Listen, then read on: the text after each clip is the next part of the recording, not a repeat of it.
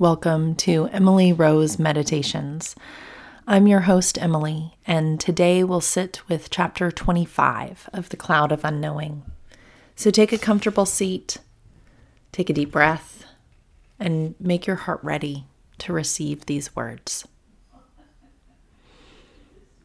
Perfect contemplation does not allow space for special regard to anyone alive, whether friend or foe, family or stranger.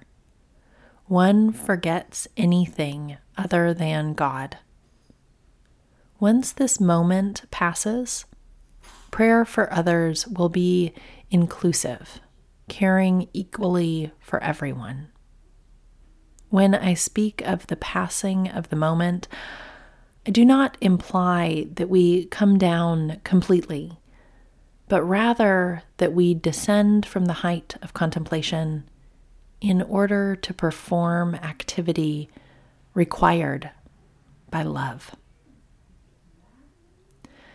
I'm struck in the cloud of unknowing generally, and here for chapters 24 and 25 put against each other specifically, the way in which this author is willing for the instructee, perhaps we ourselves, to try whatever might work.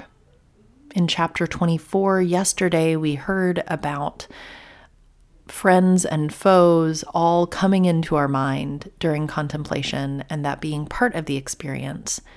And today we hear that no space is allowed for friend or foe, family or stranger, no one, nothing except God.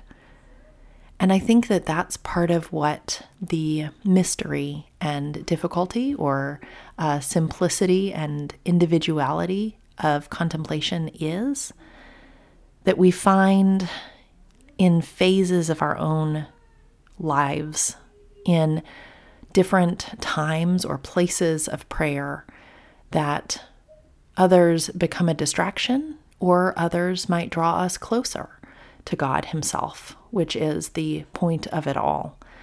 And part of our work is discernment in a community or with a spiritual director to help us navigate and understand the complexities and the changes and chances of our relationships, being that we are these changeable humans.